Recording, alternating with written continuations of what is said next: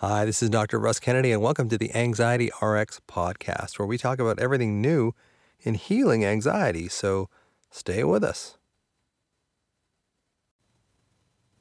Welcome to the Anxiety RX podcast. Today, I'm going to talk about letting go of the banana, about how to let go of your thoughts, because your thoughts are really what crush you in anxiety. It's not so much the feeling of alarm that's in your body that hurts, even though that is painful. It's the fact that we hold on to our thoughts, and our thoughts just make everything worse. The alarm itself is tolerable if we don't compulsively add all these worrisome thoughts to it. It's really the thoughts that create much of the pain. And the worst part about that is that our mind is thinking it's helping us. It's helping us solve the problem when really all it's doing is creating more worries. So there's a chapter in my book called Let Go of the Banana. It's chapter 4. And I'm just going to put that in here because I think it's a really important chapter to listen to help you understand where your thoughts come from and what you can do to start letting your thoughts go. Chapter 4, Let Go of the Banana. Have you heard the story about how to catch a monkey? There's a see-through wire fence with a series of holes in it. The holes are just big enough to fit a monkey's hand and forearm. On the other side of the fence is a banana. The monkey can reach in and grab the banana, but the hole isn't big enough for the monkey to pull his hand out while still holding on. The monkey sees the banana and grabs it, and then the person walks up and grabs him. The monkey could easily escape if he would just let go of the banana, free his hand, and run. But because he can't bring himself to release the banana, he's trapped by his own hand and unable to see the simple solution to his predicament. Do you chronically sacrifice for others? Are you holding on to worry under the illusion that it's keeping you safe and minimizing uncertainty because you're always prepared for the worst? Are you holding on to your identity of being anxious as I clung on to the identity of being a doctor? Most likely you're fighting your thoughts on their own turf and you aren't willing to let them go as you falsely believe those worries are protecting you. Just as I thought being a doctor was killing two birds with one stone. Sure, in your adult mind, you know the worries make no sense, but in your child mind, where your deepest beliefs are, you unconsciously believe the worries are keeping you safe, and you're afraid to let them go. Worrying gives us a sense of control, and in a way, it does actually make us feel better. We receive a small reward hit when something we worried about doesn't come to pass. I'll address this more later, but essentially, worry does give us something and does serve a purpose. Otherwise, we wouldn't do it. When people tell you, well, just stop worrying, in essence, they're saying, just let go of the banana. We worriers feel that if we let go of the banana, we are giving up something we have come to believe is helpful, just as the monkey believes holding on to the banana is his source of survival when it actually ensures his entrapment. By 2010, I knew I was burned out and needed to leave the medical profession, but I couldn't bring myself to do it. For me, being a doctor was like holding onto the banana. Some part of me thought it was serving me, when in reality, it was entrapping me. Being a doctor is one of those jobs where they brand the title into your identity by making it part of your name. Instantly upon graduating med school, I became Dr. Russell Kennedy. I was indoctrinated, you might say. For some reason, they don't do this with other jobs. You don't become Plumber Jones or Jackhammer Johnson.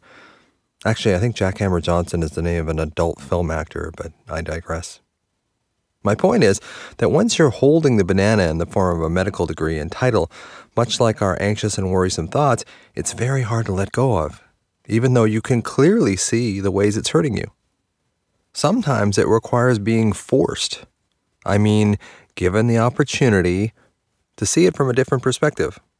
On February 8th, 2013, I fully ruptured my left Achilles tendon because, like the arrogant doctor I was, I injected it myself with cortisone and lidocaine.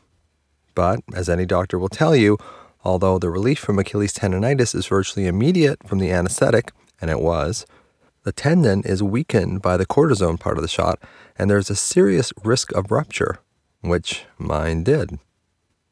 That was the shot that broke the doctor's back. I was out and I knew it. I haven't practiced medicine as a traditional allopathic doctor since that day, not because of my Achilles rupture, although it never fully healed, but because I finally let go of the banana and admitted that my mental health couldn't take practicing medicine anymore. I told myself it was because I was practicing in a broken medical system that relied heavily on treating everything with pharmaceuticals, which is partly true, but I was the one who felt broken. I was trapped in a feedback loop of overthinking and overfeeling, each feeding the other in an endless cycle. Have you ever heard the saying, you can't see the label from inside the bottle?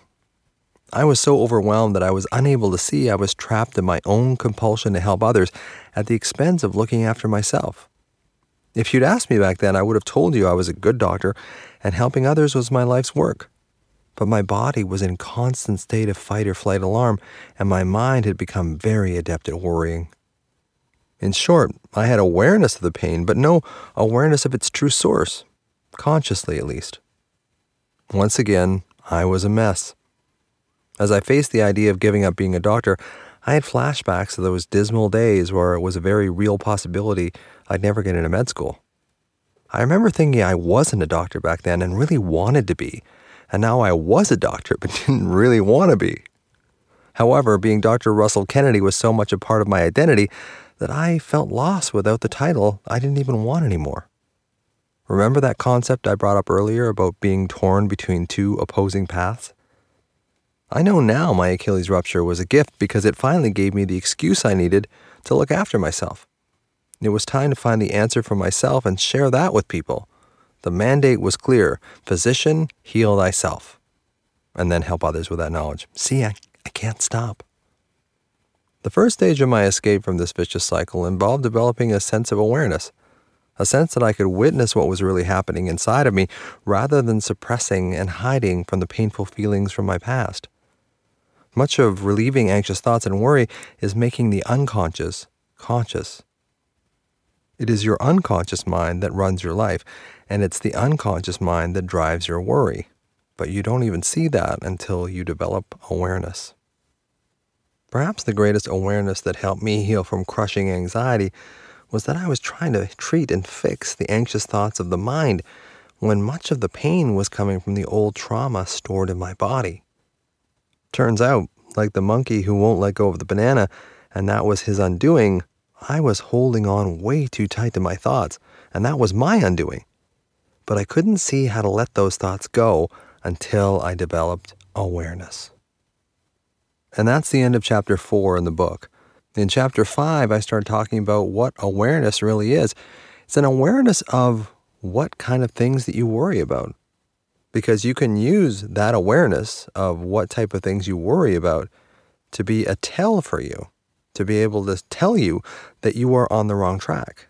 If you're constantly worrying about your health or your kids or your diet or whatever it is that you're constantly worrying about, whatever the repetitive ruminative thoughts are, you can use those as a telltale sign that, hey, I've lost it. I need to get back to awareness. I need to get back into my body. I need to get back into breathing. I need to get back into the present moment because I've been lost. I've been lost in my own thoughts and my own worries, which are very seductive because they're your worries.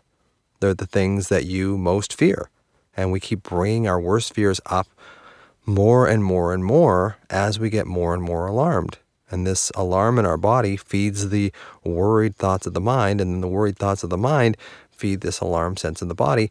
And unless we break that cycle, we're just victims to it. We're never going to be able to break that cycle unless we see it in awareness. And once we see it in awareness, we can let go of the banana. We can let go of the thought and then move from that into the sensation, the grounded present moment sensation in our body.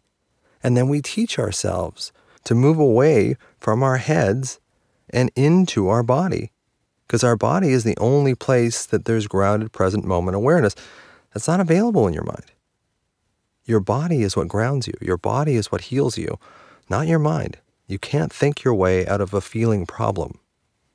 I'm going to say that again because it's so important. You cannot think your way. You cannot worry your way out of feeling. You cannot worry your way into the solution. It doesn't happen.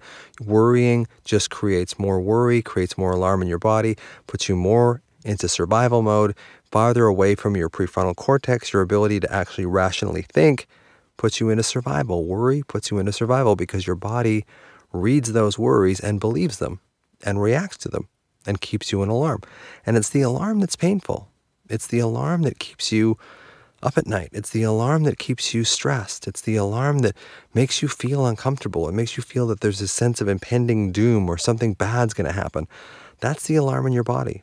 And that's an old sense from your past, but I'll talk about that in one of the other episodes coming up soon. So thanks for listening. Don't believe everything you think, and I will talk to you soon.